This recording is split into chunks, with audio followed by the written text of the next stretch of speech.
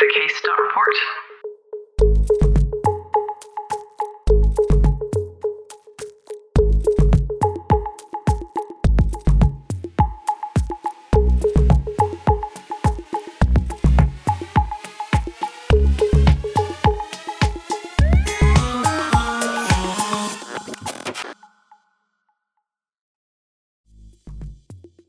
Hello everyone and happy 2022. Welcome back from Team TCR. This month we have a gripping case discussion with our trainees Leah and Tims, and our adult in the room is Dr. John Cronin, consultant in emergency medicine in St Vincent University Hospital, Dublin. We have an interview with Catherine Fowler, a trustee of the Aortic Dissection Charitable Trust, which is simply not to be missed, and a fantastic echo chamber from our very own Callum Swift. There's lots to be getting on with this month, so as usual, fasten your seatbelts or tie up those runners or pop on the kettle and let's get cracking. First up is our case with Leah and Tims.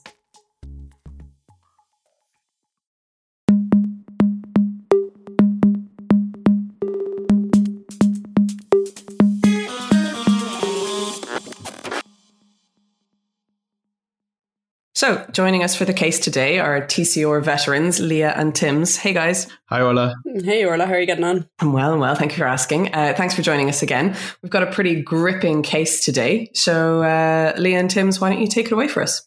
So, Tims, you're the registrar in ED, and we'll run you through a case. So, we have a nurse in triage who calls you over to review a patient that has been brought in by his daughter. He's a 51-year-old male, and he's complaining of sudden onset chest discomfort, which started 30 minutes ago. When you go in, he looks pretty uncomfortable, but he says his pain is starting to settle. What's your first thought? Thanks, Leah. So what I'll do first is just 1-year-old chest discomfort, a lot of things rolling through my mind.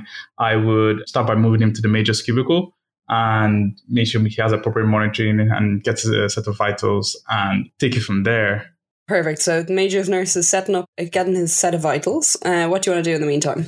So yeah, from there, once he's kind of set in the cubicle, just want to start, take a history from the patient and kind of find out how he describes his pain. So what is he telling me about the pain? So basically the story goes that he was getting up to go into the kitchen for his dinner, and as he got up and started walking, he got this severe chest pain and he felt really lightheaded and collapsed on the ground, and his wife heard him fall and they called the daughter for help. He's still in a huge amount of discomfort now and he's quite restless with the pain, but it is settling a little bit. You do know that he was started on anticoagulation last week by his GP for new onset atrial fibrillation, and he's known hypertension and he's on 2 antihypertensives, a statin, and also he's an active smoker. Wow. Okay. So that gets alarm bells kind of ringing. So what's his vitals? Okay. So his heart rate is 110 beats per minute. It's AFib. His blood pressure is 210 over 100. His rests are 22. His sats are 98% on room air, and he's normothermic. But as you're starting to get this last set of vitals, he starts to look extremely uncomfortable, and he says his chest pain is definitely coming back and it's radiating into his back now. He's gripping his chest and he's really restless with the pain. Well, Leah, that's so I would definitely want to get him into resource, get a full set of vitals again on him, and get bilateral blood pressures as when he gets into resource as well, and be thinking about analgesia. So his vitals are roughly the same. His blood pressure now in the right arm is 220 over 105, and on the left arm it's 200 over 87. What about his SATs, his respiratory rate? So his rests are 22 still, and his sats are 98% on room air, and he looks pretty diaphoretic, but he's normothermic. Okay, so he's sweating buckets. So if the patient starts sweating with chest pain, I start sweating. So once he's in resource, get the nurse to drop some analgesia. There's no time to play with paracetamol here. So I'll be looking for morphine because I think pain could also be contributing to the blood pressure as well. I kind of have a set of differentials in my mind at the moment, but I'm going to go off starting by examining the patient, doing a head-to-toe examination using an ABCDE approach, and obviously get some help as well. Somebody should be inserting an IV line and taking baseline bloods, including a trope, a VBG, and an ECG. Perfect. You've a trusty SHO and a nurse on board, and everything's running simultaneously in resus. Okay, perfect. So basically, on examination, I know he's talking to me, so I think his airway is patent, but I know he's stressed at the same time. I'm happy his airway is patent, but so we'll kind of move on to the B assessment. So on auscultation of the chest, there's mild bibasal coarse crackles. His rests are still 22 and his sats are still 98% room air. Okay. All right. I know he's hypertensive and tachycardic on his vitals. So you definitely hear some sort of cardiac murmur, and it's not sounding quite right, but you've never really been great with your murmurs. There is no radial delay, abdomen soft, non-tender. The patient was initially pretty pale, diaphoretic, clammy, but he seems to be settling a little bit with the painkillers. No focal neurology on exam. Okay. All right. Okay. So, and on his E assessment, any significant findings there? No, afebrile and blood glucose is 10, and the SHO is kind of finding it difficult to get a line in. All right. Yeah. So this is why I get out my trusty ultrasound, because I don't want to be. I want to get access as quickly as possible. So okay. So we have a few differentials. I have a few differentials in my mind. So topping the list would be aortic dissection, given his presentation. Also a hypertensive emergency and an MI. So I'll need to have a look at his ECG and start considering like BP control, because we've been managing his pain as well. Perfect, yeah. His ECG has some non-specific T-wave flattening and a little bit of mild inversion in the inferolateral leads. Okay. All right, perfect. So at this stage now, I'm going to start off with labetalol, because that's our first line treatment for managing patients in either hypertensive emergency or even patients who we're suspecting has dissection as well. So I'm going to start off with labetalol. So kind of if you assume it's kind of a 70 to 80 kilogram male, so I'll be drawing up at least 20 milligrams. In the meantime, I'll be popping my ultrasound probe on him to kind of assess cardiac assessment on him and looking at his aorta. But I probably will save that up for the echo chamber. All right. I would like to get a portable chest X-ray in resource. However, given the fact that I have aortic dissection in my differential, I would probably go ahead and be chatting with the radiologist to get a CT. Radiology have agreed to absolutely do your CT aortogram. In the meantime, his heart rate and blood pressure are lowering nice and slowly, and he gets his scan. Radiology calls you back to tell you that they have a type A aortic dissection. How would you like to proceed? So basically, for type A dissections, I'll be contacting cardiothoracics, and luckily we have that where I work, which is great, and they're really actively involved in managing patients down in ED as well. So while I'm waiting for them to arrive, again, keeping close eye on his blood pressure and his pain management by making sure he has adequate analgesia and manage his blood pressure with labetalol as well.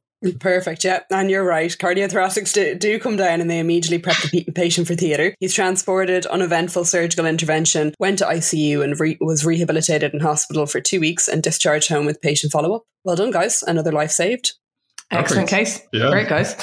Tims, can I ask if, just by any chance in your career, you happen to not work in a major trauma centre and this patient had to be transferred, who would you send with him? So that's a very interesting question. So whoever's going with this guy would have to have some level of critical care training. Okay. So whether that's a critical care paramedic, whether that's actually like a critical care doc or an ICU doc or an emergency medicine doctor who has critical care training and competencies to travel with this guy, because if they get on well, they get on well pretty fast. Yeah. I think, you'd be looking for transport, certainly with medical escort, likely ICU or anesthetics, really, I think. And then, possible air transport if necessary. Yeah. Great. Okay. So fantastic case, guys, and a condition that would give us the heebie-jeebies in the emergency department, but not just when we recognize it, but also, I guess, when we don't recognize it. So, Leah, why don't you talk us through just an overview of aortic dissection?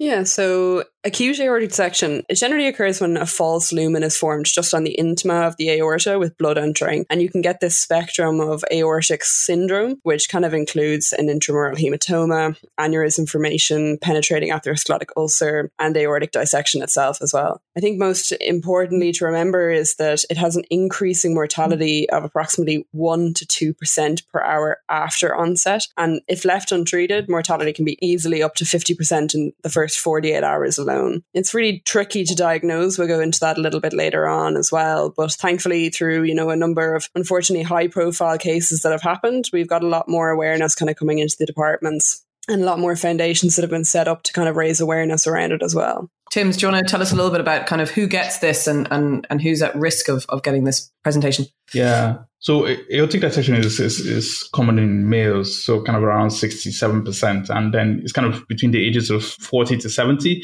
but that's not limited to just that age group. Anybody can have an aortic dissection. So for younger patients, you would find that they tend more likely to have, Marfan syndrome. So that's something to really keep about. And if you see somebody under the age of 40 presenting with kind of typical symptoms, you look for Marfanoid features. If they have bicuspid aortic valves as well. Elderly patients tend to have, hypertension, atherosclerosis, or prior aortic aneurysms or prior surgery, aortic surgery, in terms of kind of their presentation. Now, the biggest issue I find with the demographics is that for females and older patients, from studies from which is the International Registry of the Aortic Dissection, they've shown that females and older patients tend to have delayed presentation and diagnosis because of the nature of the symptoms are not typical. So that's something you just need to be aware of as well. Okay, great. And then Leah, do you want to talk us through some of the symptoms that you might expect in patients presenting? Yeah, and I think that's what is most difficult, again, as Tim was saying about aortic dissection, is this variety in presentations and how it's so oftenly missed. Stereotypically, we do consider it, I suppose, through medical school that the pain is considered maximal onset, tearing, sharp chest pain, usually that radiates down the back or migrates. Retrosternal chest pain alone is normally in an anterior aortic dissection, while when you see interscapular pain, that can usually be dissection of the descending aorta. A proportion of patients are actually completely painless, so about 6% of patients in aortic dissection are completely painless. Terrifying. So if you've got 1 in 20 patients that are presenting either with a neurological condition or a syncope or any of the other kind of myriad non-specific things that can be because of aortic dissection, if 1 in 20 of them are painless, they're the ones that obviously we're at high risk of missing. Tims, why don't you talk us through the kind of things that you're looking for when patients do present in pain? Is there something about that pain that can lead us down the path to think more aortic dissection than the other causes of chest pain that we're always thinking of? Yes, definitely. So there's something David Carr, who is one of the Canadian emergency physicians, has been talking about 5 pain pearls. And I think it's something that we can probably adapt into our own practice. And I think people should be aware about. So he talks about the 5 pain pearls, and that the first one is that there are 3 kind of core questions when you're asking patients who come in with this kind of typical symptoms or who you're suspecting aortic dissection. That's one, the quality of the pain. So it's usually sharp and tearing, and asking them about that. The other thing is the pain intensity at onset. And then asking that question about abruptness of onset as well. And then the radiation of the pain. So that's pearl pain 1. So in a particular study, they found that if you ask these 3 questions, you're able to identify, able to increase suspicion of aortic dissection up to 91%. So the next pain pearl is that he's described that you think about aortic dissection as subarachnoid hemorrhage of the torso. So these patients when they have the pain comes with mass intensity, the sudden abrupt onset. So you have to think about that. The third one is that, so like somebody who has renal colic, they are in huge discomfort and they're restless with the pain. And just like our patient here, he was pretty restless with the pain as well. So they can't really find a good position to stay in. So you think about that. The other thing is migratory pain. It's not common, so you find it kind of less than 20%.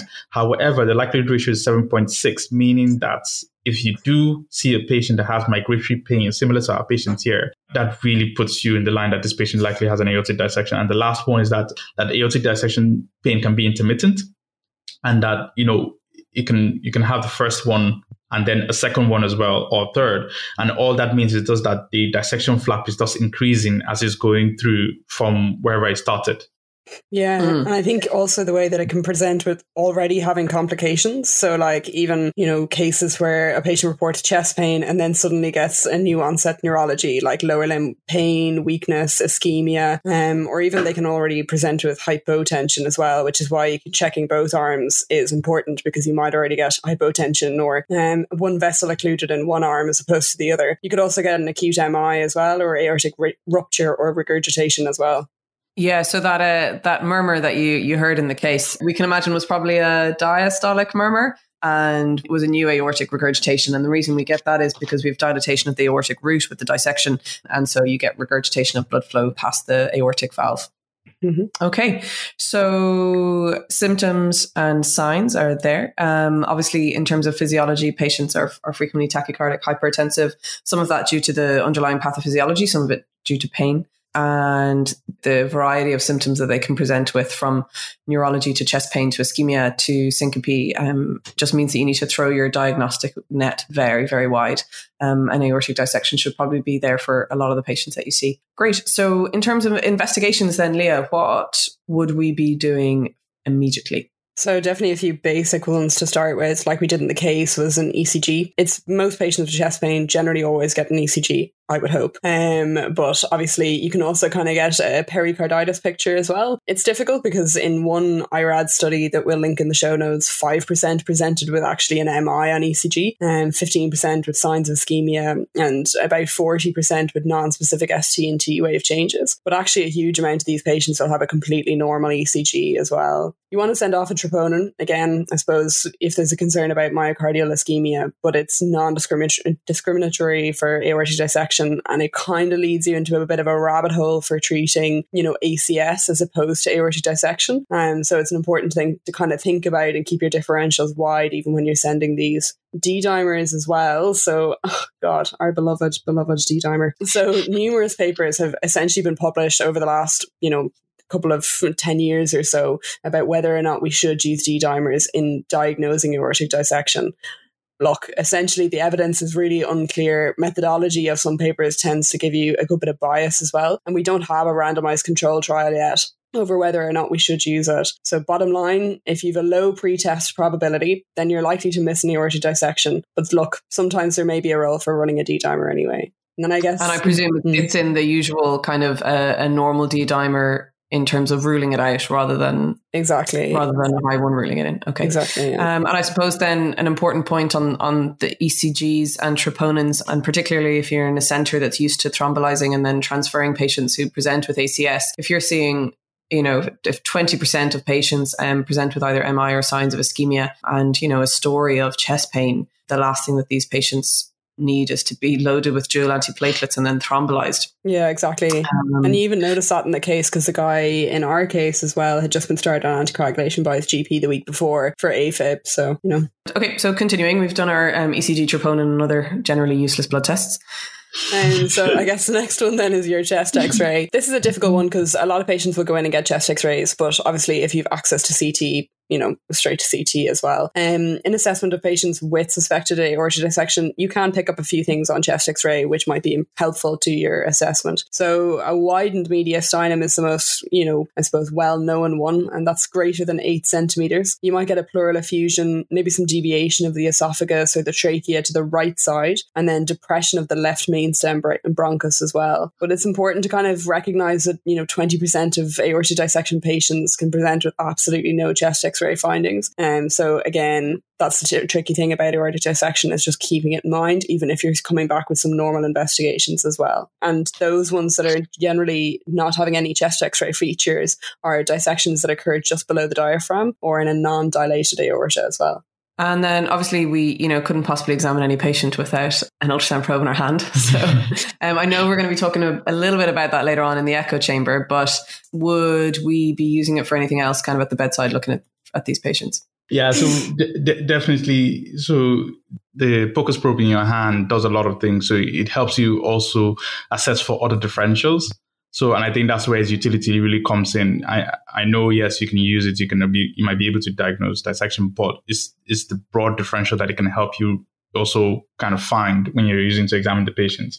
So like in the emergency department, we'll be doing kind of a transthoracic echo, and, the utility of this will also be good in low resource settings as well. Now, I know transesophageal echo, the use has declined over the last couple of years because that was kind of the mainstay of diagnosing aortic dissection. But with the advent of CT angiography and CT aortograms, I think that's kind of taken the back seat.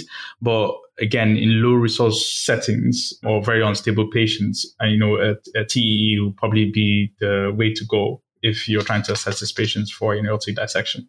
Then kind of moving on, CT angiography is considered gold standard for diagnosing aortic dissection. And the features on CT you're looking for are like an intimal dissection flap, double lumen, aortic dilatation and hematoma, and regions of malperfusion as well, or construct in the case of aortic rupture, which hopefully somebody gets to see.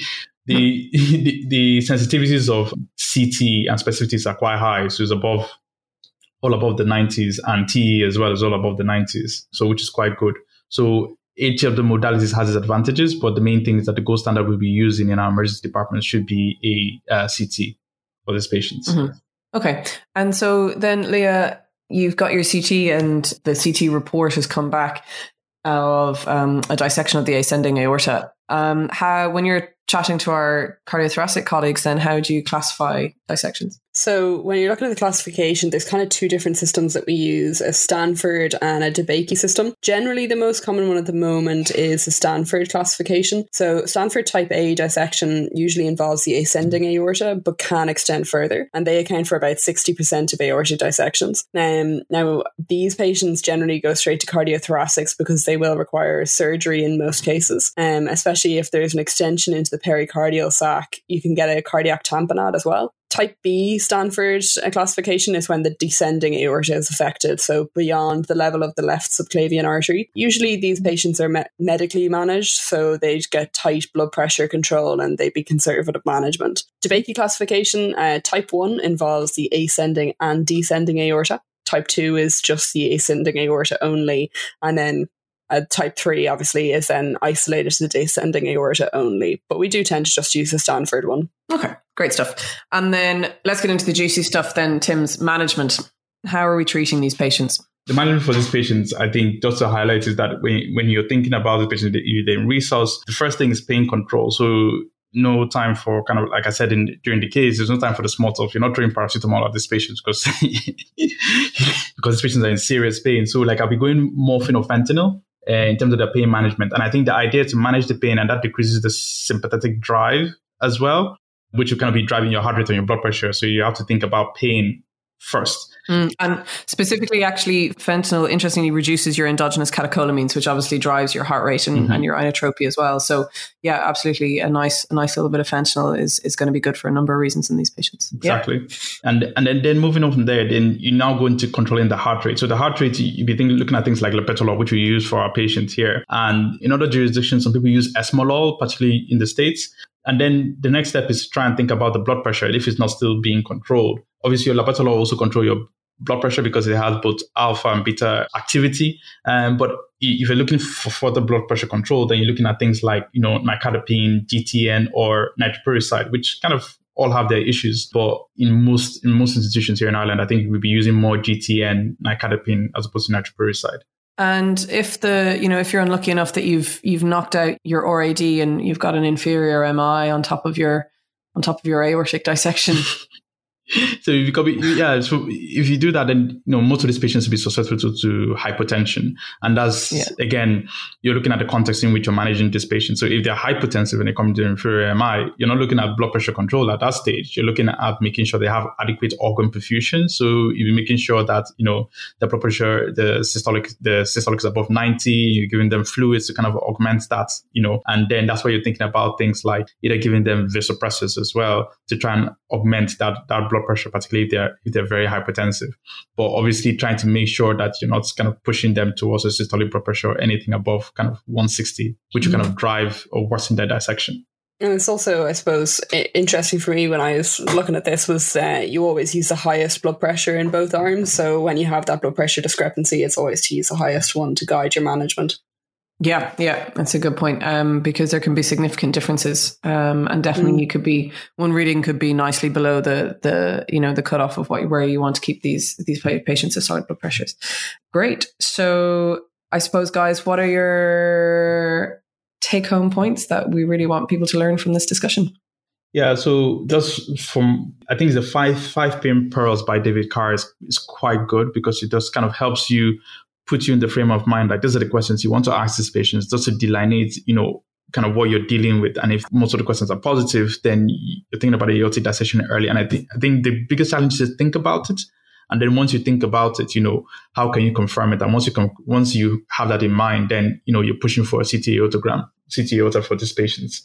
Yeah, and I suppose, the D-dimer, it's not as helpful as we thought, I think we've got a healthy amount of skepticism about it, but the most important thing for aortic dissection is having a good history, a good exam. And then I suppose in terms of the management, it's thinking of a systematic approach to everything we do, so nothing gets left behind. So start off with managing their pain first and foremost, and then manage the heart rate, and then move to the blood pressure as well. I think to add into that, manage the symptoms in this order: pain, heart rate, blood pressure is really good. I'd probably add in another one, which is we didn't talk about in the case, is anticoagulation. So reverse the patient's anticoagulation if you can, if they're on warfarin or any other anticoagulation that is reversible, and have a chat to a hematologist on call if you've got a patient that's coming in anticoagulated with a dissection. I think would be pretty reasonable. Great. Okay. All right, guys. Well, thank you so much for that gripping case. We'll have you back on the show very, very soon. And thanks again. Have a good day. You too. Thanks a million. Thanks, Orla.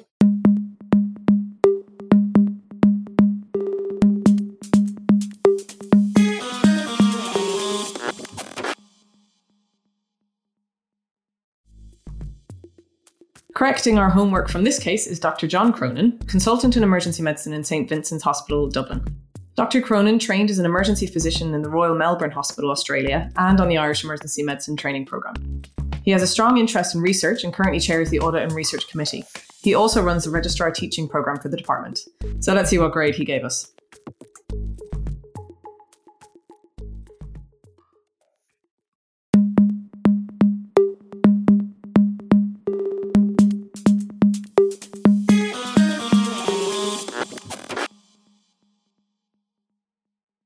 Hi, Orla, Leah and Tim's and Mo. Really love your podcast, and thanks very much for asking me to be the adult in the room for this case. And well done on the case, and especially to Tim's for his management. I think if you're a patient in an emergency department and you see Tim's coming towards you, it sounds like you're going to be in safe hands.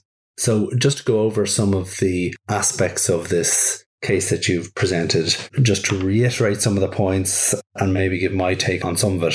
So there are a number of aspects of this case that really put aortic dissection right at the top of your differential. So firstly, the fact that the pain was of sudden onset, like that subarachnoid of the chest that you very well described. I find it's worth teasing that out sometimes in the history. Often, I think when you ask patients who have, let's say, a severe pain, did it come on suddenly, that I feel that they'll often say yes. With aortic dissection, it's classically described like a light switch, so they will really almost be able to tell you where they were, what they were doing, who they were talking to at the time that the pain, really came on suddenly. And obviously, as an emergency physician, we kind of do our end of the bedogram when we kind of look at the patient and just realize they look unwell. And that came out in this case.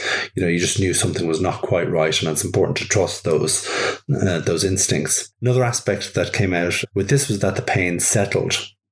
And that's important to note because this can be a sudden, very severe pain that then eases and literally eases and goes away, only for it to recur again. And that's something that comes out when people look back on cases where there was either delayed or misdiagnosis, is that people were fooled by the fact that the pain settled. So it's important not to be falsely reassured by that. Also, this patient had a syncope. And again, this is something that's sometimes classically described in aortic dissection, where you have that idea of the chest pain plus some other unusual symptom, in this case syncope. They can have other neurological type symptoms, other symptoms related to ischemia, perhaps gut ischemia, and these are obviously related to malperfusion. The syncope can be as a result of the vessels coming off the arch of the aorta being compromised. It can also be as a result of the pericardial tamponade developing quickly. So in a type A dissection where the blood propagates backwards and surrounds the heart. So you can imagine that pericardial tamponade in an aortic dissection collecting very quickly and causing this patient to have a syncope and to lose consciousness and potentially to become very hemodynamically unstable. So I thought those were very important points in terms of the history.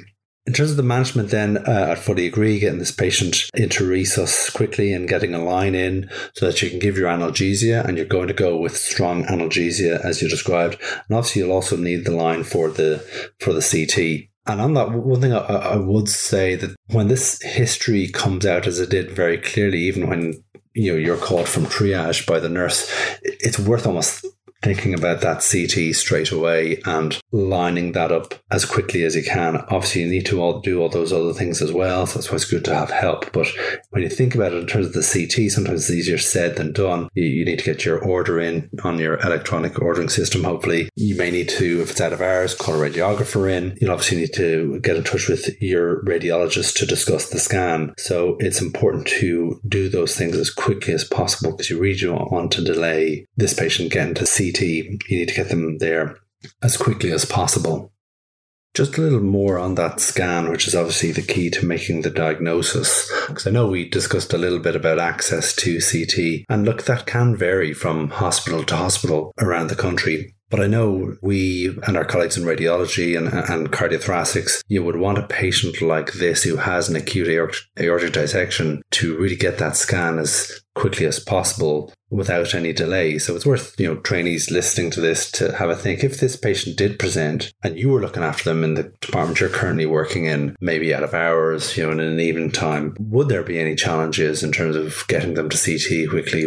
Could you foresee delays, or would you be confident that you'd get them there straight away? And if so, great, But if you think there might be, it's worth maybe bringing that up, discussing that with your consultants, with your colleagues in radiology and cardiothoracics if you have them available, so that you can maybe iron those out or clarify those things so that you're not trying to deal with those things late at night when you're on your own, perhaps. In terms of other investigations then, ultrasound, I know you're going to talk about it in more depth in the echo chamber. It can certainly be useful in this condition. You talked about it in terms of getting IV access, which is really important in this case. Also, in this patient who comes in while you're taking that concise history in resus, you can have your echo probe there and say, look, I'm just going to have a look at the heart while you're talking to the patient and asking questions. And you may see a pericardial tamponade straight away. You may see evidence of an aortic dissection from the aortic root, like in a type A. There's also a view that you can do looking up over the jugular notch, where sometimes you can get a view of the aortic root.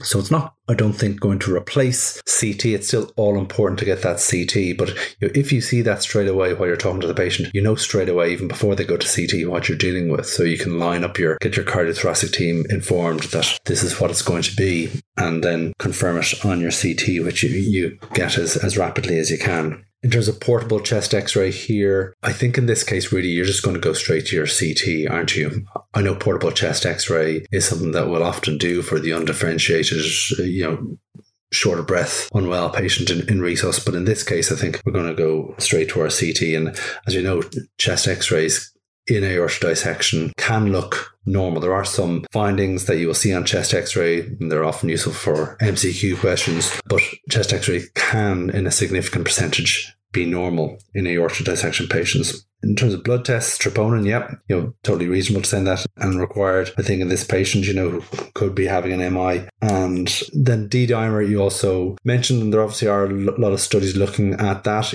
Perhaps one might send a D-dimer if you're doing your workup for a PE. If someone has got a low well score, it may be useful, but I just don't really see it as being useful in aortic dissection. Again, there has been some studies looking at it, combining it with the aortic dissection detection risk score. If they score 0 on that and then have a negative D-dimer, there is some studies suggesting that you can use that to outrule, but I don't think I would recommend that. Firstly, from a usefulness point of view, any patient that you're querying aortic dissection are going to score something on that risk score if you look at it. So I don't see it being useful, and I wouldn't recommend using D-dimer to rule it out. I don't think we're there. And then obviously ECG is important. In a percentage of these patients, they can have entirely normal ECG, but they can also have signs of ischemia. And that can also lead to delays, unfortunately, in diagnosing aortic dissections, because people go down the feeling, well, this is coronary ischemia or this is an MI route. And, people kind of fixate on that diagnosis. But if the history is there, where aortic dissection is at the top of your differential or just on your differential, you still need to get that CT, because they may just have ECG findings as a result of that. With regard to managing the heart rate and the blood pressure, I think you mentioned heart rate first. I'd look at managing the heart rate secondary to the blood pressure. So I'd aim at the blood pressure first, aiming for a systolic blood pressure of 110 to 120 millimeters of mercury. And I think labetalol is a good idea as your first line agent. So you can give 20 milligrams IV stat, followed by 20 to 80 milligram boluses kind of every 10 minutes. Obviously important to look at your own protocol that you'll have in resus there in your hospital. And labetalol will then also help in terms of managing the heart rate as well. But reducing the blood pressure will reduce that wall stress that can further propagate the dissection down the aorta. Other options are sodium nitroprusside. You give nitrates as well. Nitrates will control blood pressure. They may end up pushing the heart rate up a little bit. But you have a few options there. But I say the targets, which I think you also correctly mentioned, of a systolic blood pressure of 110 to 120 and a heart rate of around 60 beats per minute. If you have time, then I think putting an arterial line in would be wise. And obviously your main goal initially is get the patient to CT. Then when you've made that diagnosis, the next is your disposition. So in this case, you need to have cardiothoracic involved as quickly as possible, and you get them to theatre appropriately and quickly. But you may and probably will have time to put an art line in there, which really will help with your blood pressure management. And in terms of that, the disposition was quite clear here. And again, with type A, is going directly to cardiothoracics. Not every hospital obviously has cardiothoracics, so it's important where you work that you know when you're out of hours seeing a patient like this, that you know who the cardiothoracic person is that you contact. So that process is seamless. Again, with type B, it's kind of more classically decided as well. Type A, surgical cardiothoracics; type B, medical, such as cardiology management. Important that type B patients obviously can become very unwell as well. They may end up requiring acute surgical intervention, and they can have a significant mortality rate also. So again, it's important where you work that you know where you're going to be referring a type B to, maybe in cardiology under CCU. There are other specialties such as vascular or cardiothoracics which may also be involved in admitting these patients. That does vary from hospital to hospital and different places that you work who will admit these patients. So it's just also important to be clear where you're working as to who's going to be admit these patients. But type Bs can become very unstable as well and require surgery and have a significant mortality, as I said. So, I think you managed that case really well. I know just a couple of things I wanted to pick up on in your discussion. In terms of the demographics, I think there's a comparison with ruptured AAA. I think the data will show, like, in the age group that we over 65, kind of 65 to 75, that we often see patients with ruptured AAA. Aortic dissection is roughly about as common. So it is important to, I think that comparison is a good one, because I think traditionally probably ruptured AAA's got more attention in teaching than aortic dissection did, but it's probably about as common as each other in that age group. But up to 40% of cases of aortic dissection can occur in patients aged less than 50 years of age. And the other important risk factor that not everyone might be aware of is pregnancy. There was a very good paper in JAMA in 2016. So pregnant women, particularly in the third trimester, are at increased risk of dissection. And in that paper, they looked at hundreds of thousands of pregnancies, and when they compared them to the control group of 1 year later after the pregnancy, they found that pregnant patients were at significant increased risk compared to that control group. So maybe some people aren't very aware of. Thanks again, guys, for covering this case. I think aortic dissection is a real quintessential emergency condition. The stakes are very high with it. There's significant mortality. There's important aspects of history taken, examination findings, and obviously investigations and interventions that we can make that can really save lives here. So this should be a condition that emergency physicians are really expert in terms of making the diagnosis and those initial steps in resuscitation and management. So thanks again for asking me to be involved.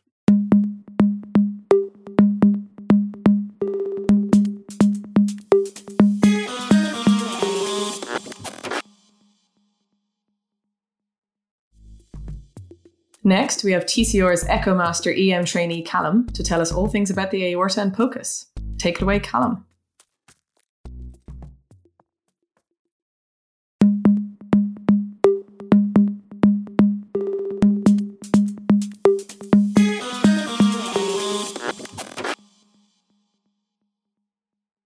So welcome back to the Echo Chamber.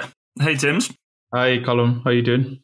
Great, thanks. That was an amazing case and plenty to talk about on the ultrasound front. So we're going to go through the kind of ultrasound assessment of aortic dissections with you, and then some pearls, and then we're going to go through a really interesting study that was published recently looking at the utility of point-of-care ultrasounds in the diagnosis and treatment of aortic dissection. So to start with, how would you kind of approach this patient when you're trying to have a look at their aorta and see if there's a dissection present? Yeah, thanks for that, Colin. So Like in our case, this 51-year-old gentleman had presented to us with his chest pain and the presentations that led us to kind of suspect that he was having an aortic dissection. So I would like to take a systematic approach. And prior to this, it would have just been, first of all, taking a parasternal long axis view and looking at the aortic root. What I'm looking for is either like an indirect sign for a dilated aortic root, and you would have anything greater than 4, which is kind of an arbitrary number that's been tossed around, would lead to an increased suspicion of an aortic dissection. And another indirect sign would be if you see aortic regurg as well. But more direct sign is if you see an intimal flap within the aortic root or ascending aorta, then that will lead to increased suspicion of aortic dissection.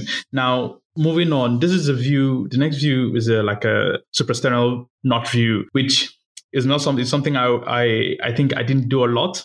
And what I want to add to my practice now, and basically you're using your phased array probe or your echo probe, and with your probe marker facing towards the left of the patient in a more oblique fashion towards, like you would say, the left carotid, for example. And you're facing downwards to try and view the aortic arch, looking at what you'll be seeing literally is on the left-hand side of your screen would be the brachiocephalic coming off, and then the next vessel coming off would be your left common carotid, and then your left sacroiliac vein. And this view also helps kind of assess what you're looking for. As if you see a dissection flap, again, an intimal flap, that's what you're looking for. Then you go into your parasternal short axis. You'll be looking for indirect signs like pericardial effusion, if you were to, and also assessing for the patient has tamponade. The other thing as well, you can look at, for direct signs, you'll be looking at the descending aorta, and you'll be looking for an intimal flap there as well, or dilatation. Following that, the last part is to look for the abdominal views. And this part, you're using your curvilinear probe. You can use the phased array probe if you want, but the curvilinear probe will probably be better. And then you'll be assessing the abdominal aorta in both transverse and longitudinal views,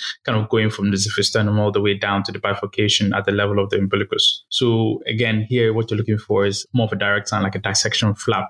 Sometimes you can put on some color flow, and that will kind of help determine kind of looking at the false and the true lumen as well. So that's what I would normally do when I'm assessing patients when I'm suspecting cardiac dissection. Super. So a nice systematic approach. It is actually possible to image the whole aorta, the ascending, the arch, and the descending, as you described. Technically difficult to get some of the images. So there's a great video by 5 Minute Sono, which we'll put in the show notes, where they show where your probe is and the angle you're pointing at, because it's hard to describe it. But it's, as I say, possible to get the view. And then you're talking about direct and indirect signs. So just to summarize that, the indirect signs are kind of clues that they might be a dissection without actually seeing a dissection. So things like tamponade, things like pericardial effusion, and then direct signs is actually seeing that intimal flap. And, what is an intimal flap? Well, the study we'll talk about in a bit defines it as an undulating motion concordant with pulsatile blood flow, independent of excursions of the aortic wall, or visualization in more than a single view. Sorry, I'll repeat that. What is a dissection flap? Well, the paper we'll discuss in a bit calls it a flap separating two aortic lumens observed in the aorta. And it should be an undulating motion concordant with pulsatile blood flow. It should be visualized in more than a single view, and it should be a clear distinction from the reverberations originating from adjacent structures. So you've got to make sure you're not looking at an artifact. You've got to try and see it in two views, and it should be a second flap of the aorta that's moving with the pulsatile blood flow. Great. So Tim, are there any pitfalls with using point of care ultrasound for aortic dissection?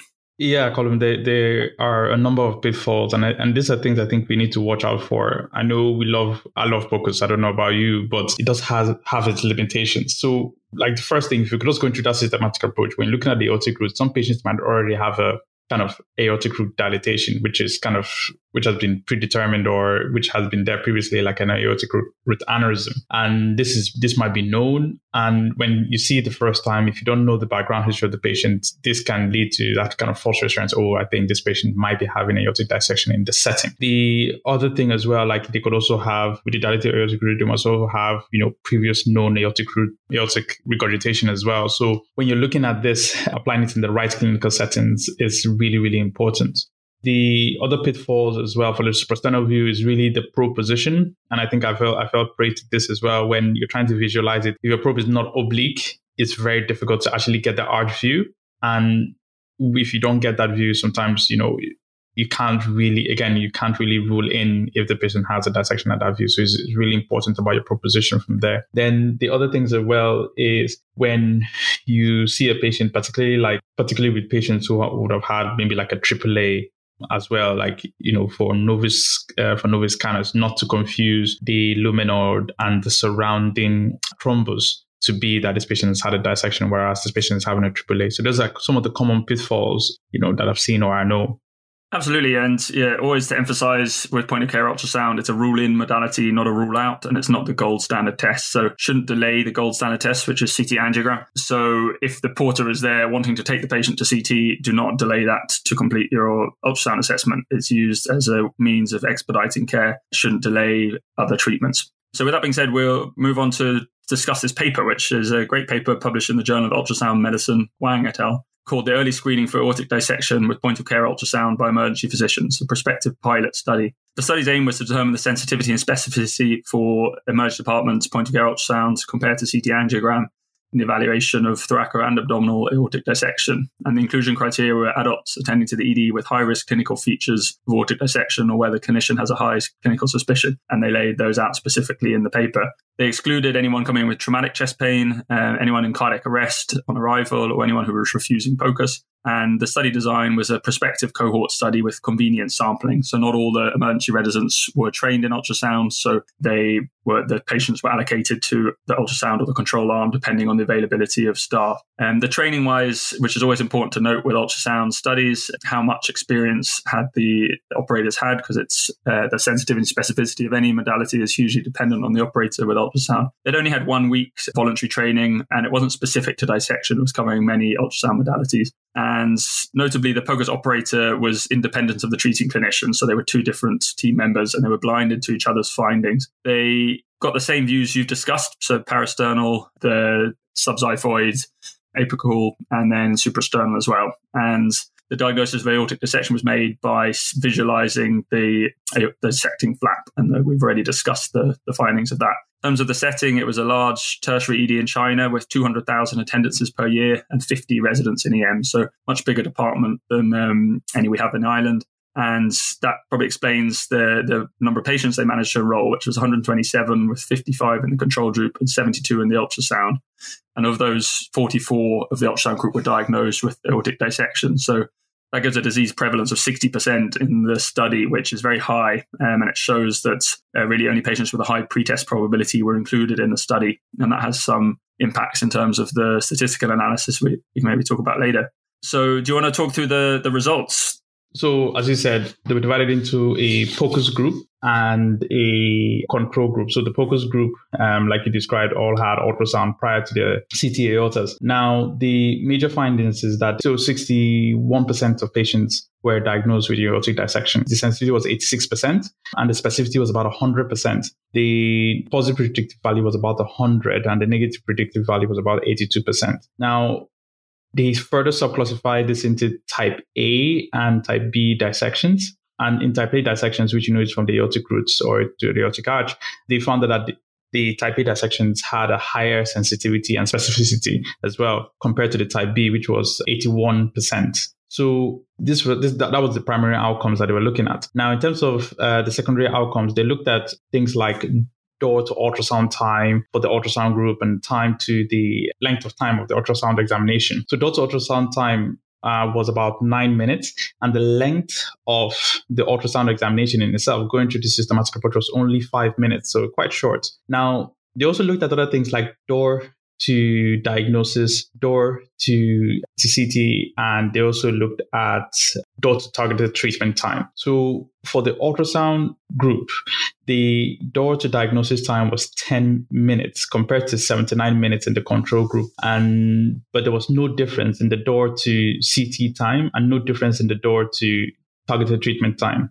So door to CT time was around 60 minutes in both groups, roughly around 60 plus minutes. And the door to treatment time was in and around, on a median, was around kind of 50 to around 50 minutes. So, but there was no significant difference in terms of again, door to CT time and door to treatment time. Super. So some really interesting findings there, notably a very high Well, 100% specificity, which reflects a lot of ultrasound modalities. If you see pathology, it's usually right. It's usually there. It's a very specific test. The sensitivity is almost always lower, but here we're getting a sensitivity of kind of 86%, which is very high. So it can't be used as a rule out test, as we've said, but it's pretty good at ruling in aortic dissection, both type A and type B. And then the interesting things with this study is particularly they're looking at the timings and how this use of the ultrasound affected patient care and patient-centered outcomes. So we've got a significant reduction in door-to diagnosis time, 10 minutes with the ultrasound group and 79 minutes with the non-ultrasound group. But that didn't lead to any reductions in door to treatment time or door to CT time. So we'll discuss that in the discussion, but really interesting findings. And notably, they also had no difference in hospital mortality or 3-month mortality. So they concluded that compared to CT angiogram, which is the gold standard ED POCUS in patients with aortic dissection, was highly specific and relatively sensitive, and it shortened the time to diagnosis of aortic dissection. So that's a really useful study, and it's really interesting to know that. Is the study reliable? I think so. It's a well-conducted study. It's a difficult topic to study because of the low prevalence of disease. Think in your department how many confirmed aortic dissections have come through that you've heard about in the last year, maybe 1 or 2, certainly not enough to be enrolling in a study. It was convenient sampling, which has some drawbacks, but it makes sense in this setting. Only patients with a high pretest probability were enrolled, and that obviously will affect the positive predictive value and the negative predictive value. And potentially there's a possibility of bias, like the Hawthorne effect, where the ultrasound user was different to the clinician. So their sole role was doing the ultrasound. They're going to do it incredibly thoroughly.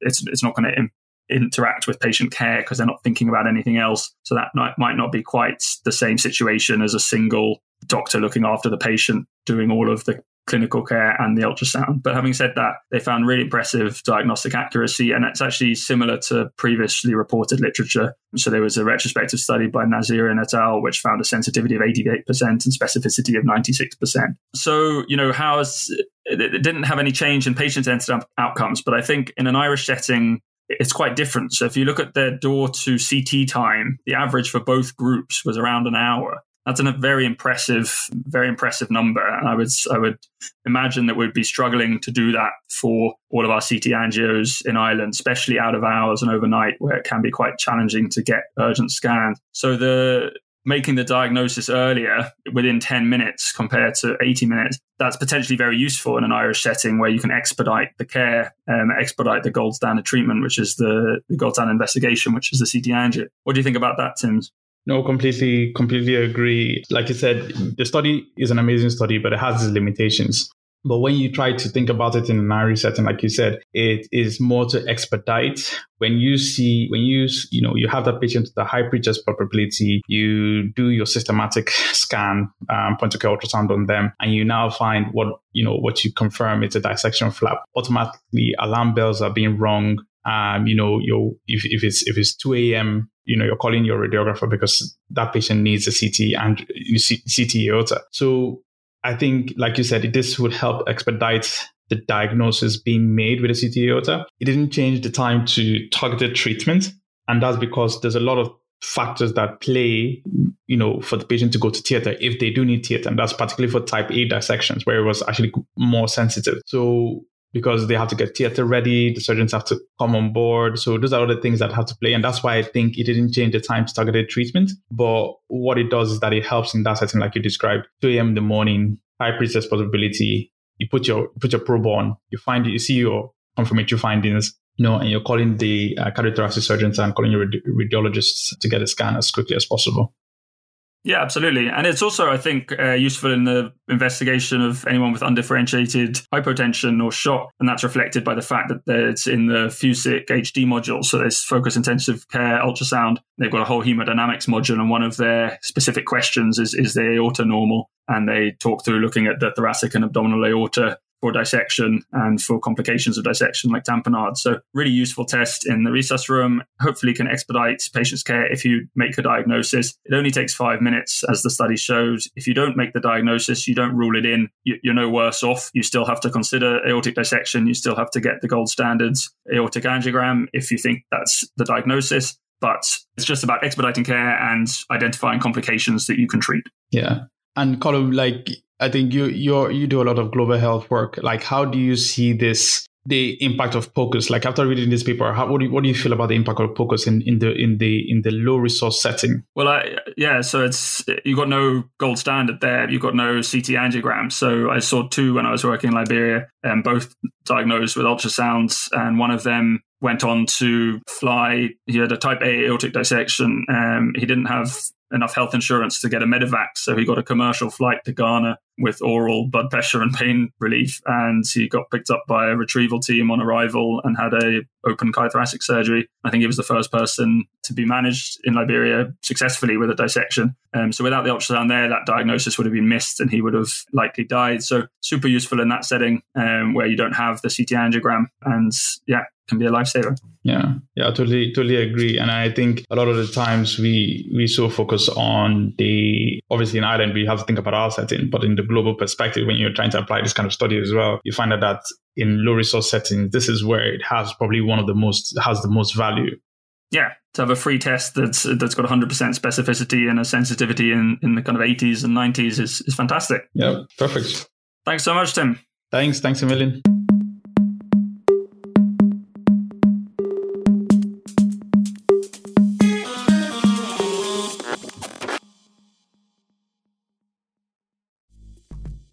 Next up, we have a discussion with a trustee of the Aortic Dissection Charitable Trust, Catherine Fowler. Catherine is a relentless campaigner to improve diagnosis for aortic dissection following the loss of her father to an undiagnosed aortic dissection in 2015. She has appeared on national radio, television, and at medical conferences throughout the UK, Ireland, and Europe. She's co-creator and former lead of a highly successful national campaign in the UK, which has been catalyst for change in first responder and emergency medicine. We're honoured to have her on TCR to share her story and passion.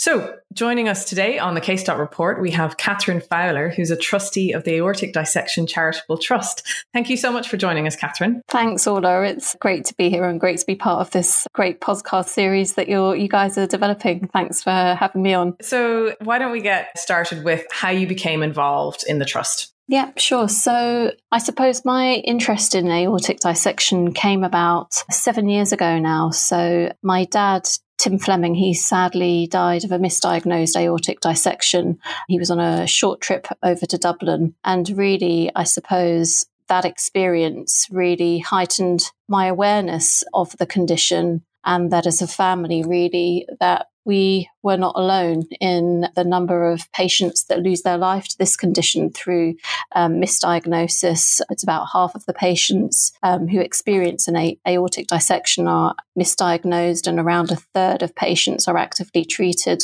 for the wrong conditions. So I think really it was a tragic event that kind of heightened my interest. And equally, my aunt, so my father's sister, she suffered an aortic dissection 7 days after my dad. And I think it was really the combination of both of those experiences that really proved to our family that there can be very, very different outcomes for people who experience this condition. So my aunt and the team who looked after her, they suspected very early on that she was having a dissection. They ran a CT scan, they picked it up, which meant she was able to be transferred to a hospital where they were able to perform the specialist surgery that saved her life. And really, it was the combination of a very sudden and tragic loss, but equally the awareness in such a short space of time within our family, knowing that patients can survive and patients can indeed have very different outcomes.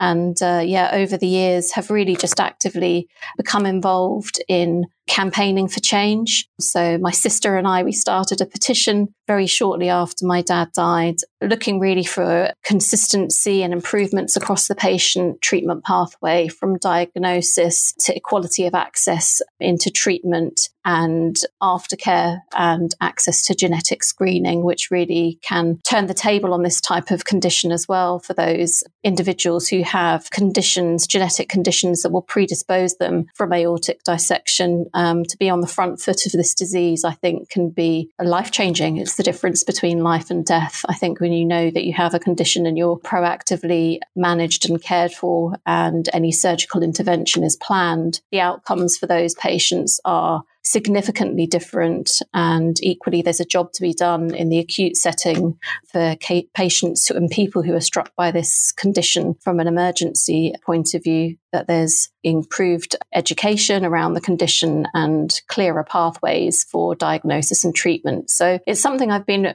hugely passionate about over the last 7 years. And really, it was at the start of the pandemic that myself, Mr. Graham Cooper, who's a surgeon in Sheffield and past president of SCTS, and Pauline Latham, the third trustee, she is a member of Parliament, but her interest in this condition is because she lost her son, Ben, who was 44, to a misdiagnosis of this condition. And, we thought it was time that a charity formed. So a charity doesn't exist in the UK or Ireland for this condition. Number one, to make a difference and to drive change forward. So our charity focuses on 3 key pillars for education, research and policy change. I always think of it as, it's a bit of a dad's army approach. I don't think that there's one silver bullet for solving this problem, but certainly, there's so much that we can do in education in the short term, in the here and now, to increase education, clearly policy change and improving process and guidelines, and ultimately, looking to the future, research can really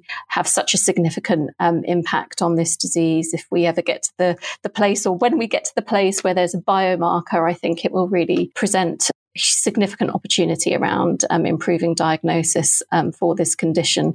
But there's lots to be done in the space of research.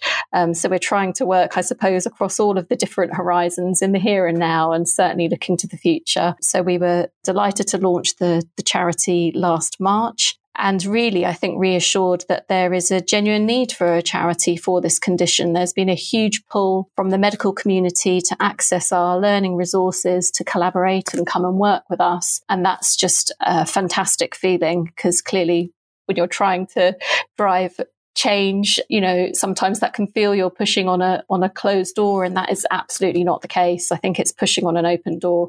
Everyone's looking to make improvement in this area, and we're delighted to be here from a charity's perspective. And equally, just being a charity within its own right, I think, just raises the profile for the condition. And equally, it's somewhere for families like mine to go. It was probably the first thing that I really looked for when my dad died. You're searching for something to do. How can you prevent this from happening to others? So we did set about doing a lot of fundraising and a lot of charity events for Heart Research UK, a charity based in the UK, because we couldn't find a charity for aortic dissection. So it was something that was very personal to me that I was seeking out to find. And we're here now for other patients and families that are looking to raise funds, but equally to become part of our charity community, to get involved in the education, to share their personal experience and stories, and equally to get involved in the research side of the activity that we do. So, my involvement in the trust came about from very personal reasons and from a passion I don't think that will ever leave me, really. When I learned more about it and understood that there was so much that we could do in the here and now. Clearly, innovation and change plays its part. But when I realised that there's a huge role for education, it inspired me very, very early on to become very, very active in this space and really try and prevent this from happening to other families, and to make a difference, and to make a personal loss become meaningful, that there was meaning to that tragic event, and that there can be some real learning from it. So that's a little bit about my interest, how we came about, and how the team was formed. We also have a patient ambassador, so a lovely gentleman called Bob Harris. So he is a BBC radio broadcaster, very into the country scene, if anyone is interested. But he is the ambassador, the patient ambassador for the charity. And he suffered an aortic dissection a couple of years ago now. And he has such a positive outlook on life. And I think it's, I haven't experienced an aortic dissection myself or what it's like to live with an aortic disease, but it's quite a scary thing I can empathize with. And he's a very inspiring man who's really kind of championing patients not to live in fear of the condition. And, we have plans afoot around how we can provide support for patients who are living with this condition too. So we're delighted to have Bob as a key part of the team too. Great.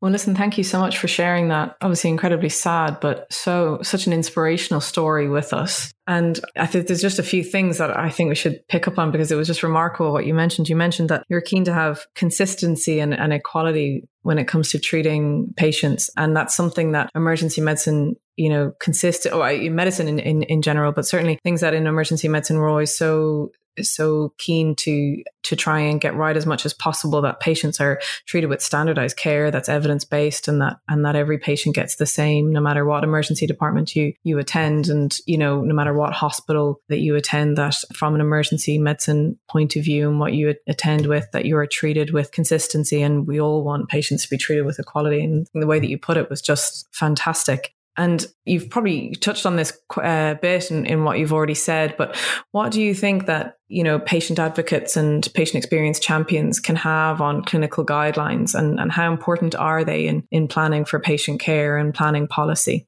Yeah, I think the role of patients and relatives can be hugely impactful if the collaboration, I suppose, is brought around in the right way. I mean, it's a really interesting point because, I was very keen to get involved in driving change very early after my dad passed away. And, that relation, and especially directly with the hospital that was involved in my father's care. And that dynamic can be quite difficult, I think, for both parties, for the relative and equally for the team that were directly involved and the leadership team of the hospital as well, and it was not, sometimes I felt that it might have been misunderstood, that it was a threat, that it was, that I was looking for failures or someone to blame. And of course, in the early days, and sometimes still, really angry and upset clearly about personal loss. But, I've spent time with the leadership team at the hospital, with members of the team who are involved in my father's care. And no one gets into medicine to make mistakes, or to, do something destructive. It's all about saving lives. It's clearly a business. When things go wrong, though, there can be catastrophic events. And for this condition, there aren't, national guidelines. There aren't NICE guidelines. And in some hospitals, there aren't guidelines for it at all. So I think having a policy and a guideline is hugely important. But it only has value if it's really used as well. So not just a policy that's sitting on the dusty shelf or in a drive on the computer. I think it's how you make it active and that they become working practice, and that there's quality measures around those practices as well. So I think it's making sure that, that they exist, that they're used, and that they're measured against. And that when failure happens, I think that it makes, I suppose, those points of learning very real.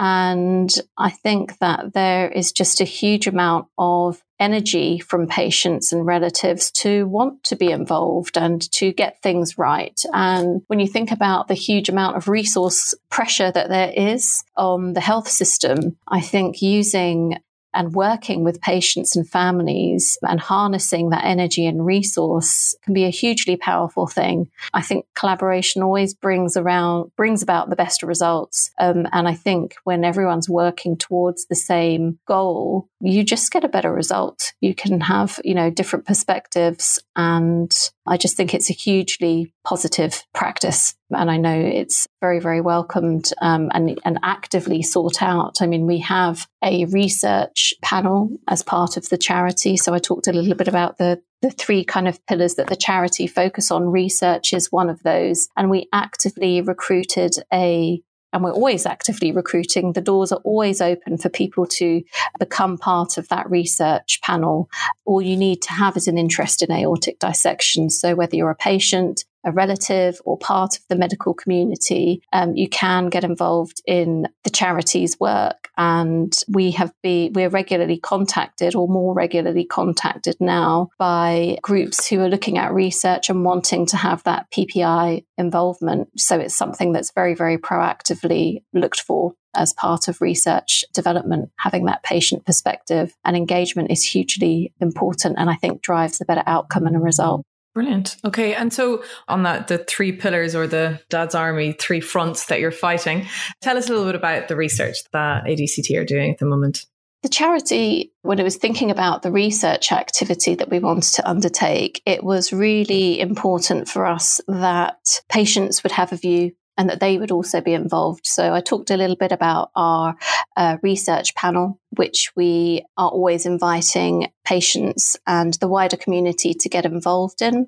Myself and Graham and Pauline don't come from a research background, so we thought it would be a really good idea to set up a research advisory group. So the chair of that group is Mr. Colin Bignell, and he's a vascular surgeon at Imperial in London, Professor Ong U from Barts, Professor Mark Field from Liverpool Heart and Chest Hospital, and Professor Julie Saunders from Barts also. So they make up our research advisory group and really act as the advisors to the charity on, I suppose, our mission when it comes to research. And we engage with our panel group to equally set the priorities for our research activity as well. It's probably, I suppose, still in its infancy. So we have the research advisory group together back end of last year. So it's still, in its infancy and finding its feet, but we have great ambition, and there's already a number of research activities that are underway.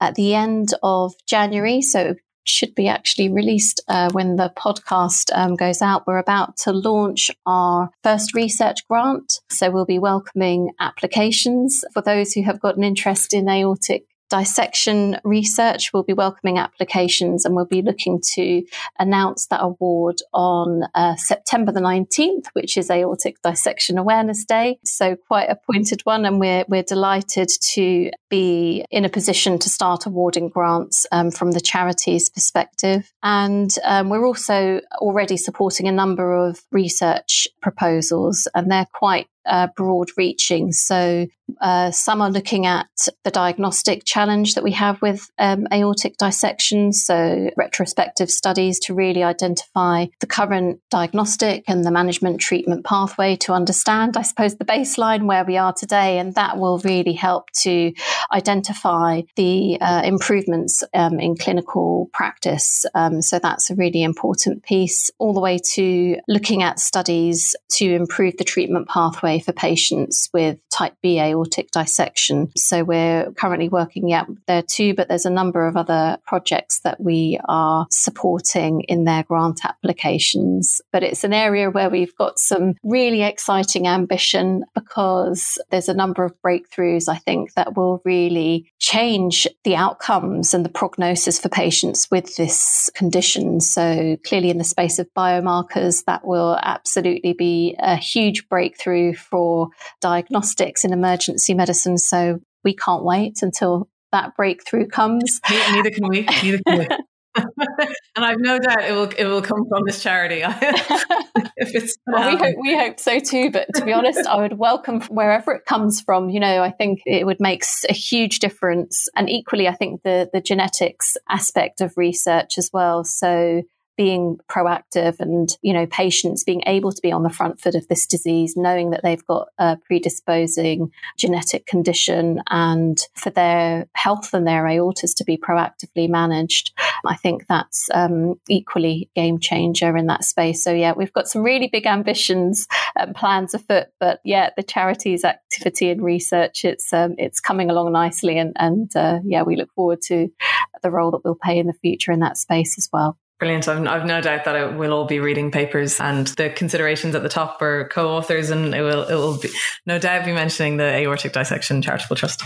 And so moving a little bit away from research then, but you've got something exciting coming in the pipeline in terms of your toolkit. If you want to tell us a little bit more about that. Yeah, absolutely. Well, we can't take credit for the toolkit. So this is, but we're definitely a key collaborator on it. So the toolkit is a concept that NHS England have developed, and a working group was brought together. So a number of clinicians from across the treatment pathway and patients and relatives were also involved in this working group. And we have developed together 7 key principles that really identify the best management for patients who are already on the acute treatment pathway. So once they are diagnosed, it really outlines the best practice management that should follow for those patients. So the toolkit has been out for consultation across all the key stakeholders, including patients as well. So it's just going through its final phases now for approval and sign off. And I understand the plan from the NHS is that they will be looking to roll this out from April this year. And yeah, I think it's got a really, really important role to play, standardizing practice and really empowering, I suppose, from a regional level to design that pathway for the region against the 7 principles that are laid out in the toolkit. And when I was working on this piece of activity, it was one of the things I was really keen to understand is, well, what impact will it have? And if this toolkit is rolled out across all the centres in England, it has got the potential to save around 500 lives a year. So it's a really, really important piece of work. And, we talked about standardization and the quality of care. I think having, the guidance and the principles to be able to pin your policies and your processes to, I think provides, the help and the benchmarks. I suppose the benchmark can be set here. So it's it's a really, really great piece of work, and I can't wait for it to be implemented. So once it's available, I'll make sure that I loop back to you, Orla, and we can make sure that the links and everything are available. And equally, if you are interested in doing a particular spotlight, we would be very, very happy to take you and your audience through the 7 key principles and have some discussion and detail around it. It's probably a podcast in itself, but we'd be very happy to do that when the time is right. Brilliant. We'll lock you in for that off recording as soon as we hang up from this call. We never say no to an offer like that. Brilliant. Very exciting. So we'll make sure that the show notes are updated when it's released. And then going to our other third front in terms of education as well, I believe you're linking in with our colleagues in OrChem for something coming up. We are. Yeah, absolutely. Education is hugely, hugely important to the charity. I'd encourage your listeners to take a look at the website, which is tadct.org. So you'll see listed all of our educational events and equally some historic resources that are available. But we're delighted this year to be working with OrChem to put together a study day to focus specifically and exclusively on aortic dissection. So we had to pitch to secure the day. So OrChem run 12 study days across the year, so 1 a month. And we are delighted this year that there will be a day dedicated to learning across the OrChem community. So registration for the event opens on the 15th of February, and we'll be looking to have the day itself on the 7th of June, and it will be in London. So a physical event. We will be looking to see if there's a way that we can record all of the materials as well, because we've certainly learnt the silver lining, I suppose, of the pandemic, if there is one, is, I suppose, the reach that education can have when it's run virtually. So if we can capture those materials and share them on the website, that's something we'll be looking to do. But the day itself, it will focus on a couple of key kind of components. So looking at the pathophysiology of acute aortic dissection and how this affects the presentation of the condition and the variation of its presentation as well. We'll be taking time to look at the approaches to diagnosing aortic dissection, looking specifically at the human factors, biomarkers, and the role for the future that AI can have as well. So it should be a really exciting session. And then looking at managing aortic dissection after its diagnosis. So the important role of managing the patients in the emergency department and also the transfer of the patient as well. So where we don't have services on site to operate on the patient, the transfer is hugely, hugely important. And then we'll be taking a look at the treatment pathway itself. So giving an overview of the definitive treatment guide to aortic dissection, that will be part of the day. And we'll also have some patients and relatives sharing their experiences of aortic dissection, where it's gone incredibly well and equally where it's gone tragically wrong. But yeah, it's really important, I think, for the community and patients and relatives to engage in the day, and great for patients to see the effort that goes into learning and education as well. So it should be a great day, and we're delighted to be running that day in partnership with Archem. Fantastic. Everything you need to know about aortic dissection. And obviously here at TCR, we're big proponents of FOAMed. So we will definitely be encouraging and linking our listeners to your website and all the free online access medical education that's available there. And fingers crossed, some of the information that's discussed on that study day will be available for people who can't make it from Ireland. Fantastic. So I'd say to wrap up, I'm going to put you slightly on the spot just for a minute. What would be, say, the top 3 take-home points or things that you want emergency department clinicians and indeed nursing staff, paramedics to think about or to be aware about when dealing with a patient that could possibly be presenting with an aortic dissection? So I think it's just really important to have a heightened suspicion to this condition.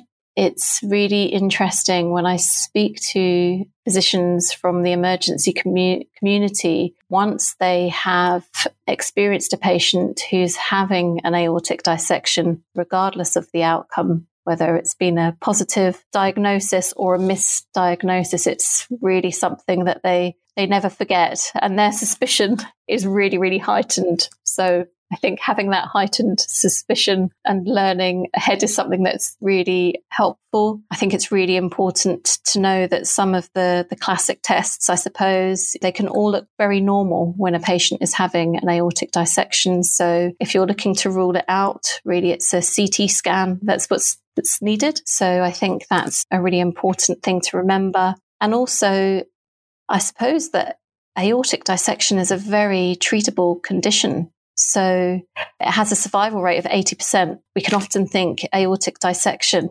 it's a fatal condition. It's a fatal condition if it's not picked up and treated. If it is, people can have fantastic outcomes. So I think, keeping that in mind, that it is a hugely treatable condition, but time matters. I think that's the takeout. It's a time critical condition with a mortality rate of 1 to 2% an hour. So time really matters. So if you're suspecting an aortic dissection, the diagnostic tool of choice has got to be CT. I'm sure there's wider debates around access or barriers. So, maybe we can spend some time talking about how we can break through that barrier and that patients can have really good outcomes. So they would be my takeouts. And equally, for those who have an interest and want to get involved, come to the website, use our materials, use us. So we're delighted to work with hospitals and get involved in their education days locally, virtually.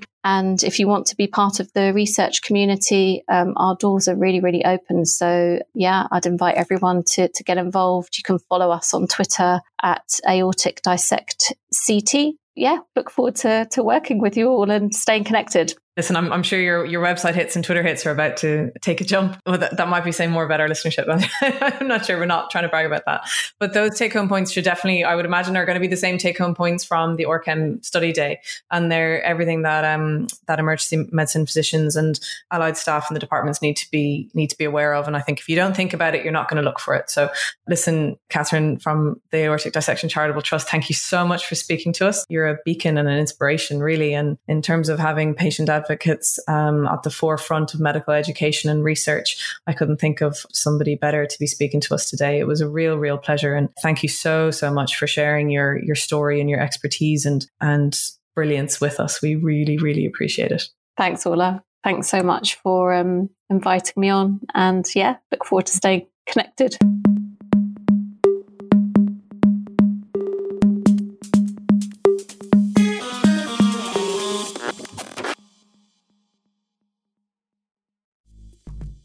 I hope you all enjoyed that interview with Catherine Fowler from the Aortic Dissection Charitable Trust.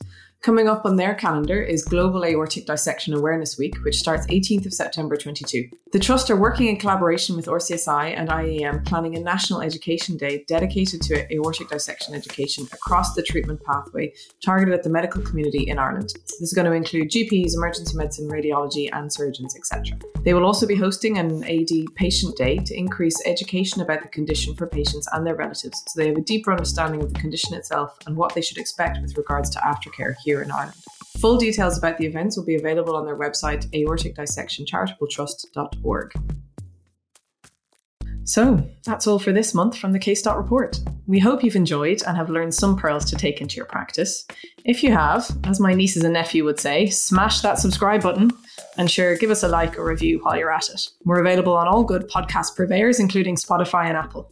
So that's all from us this month. In the meantime, may your coffee be strong and your rounds be grand. TCR out.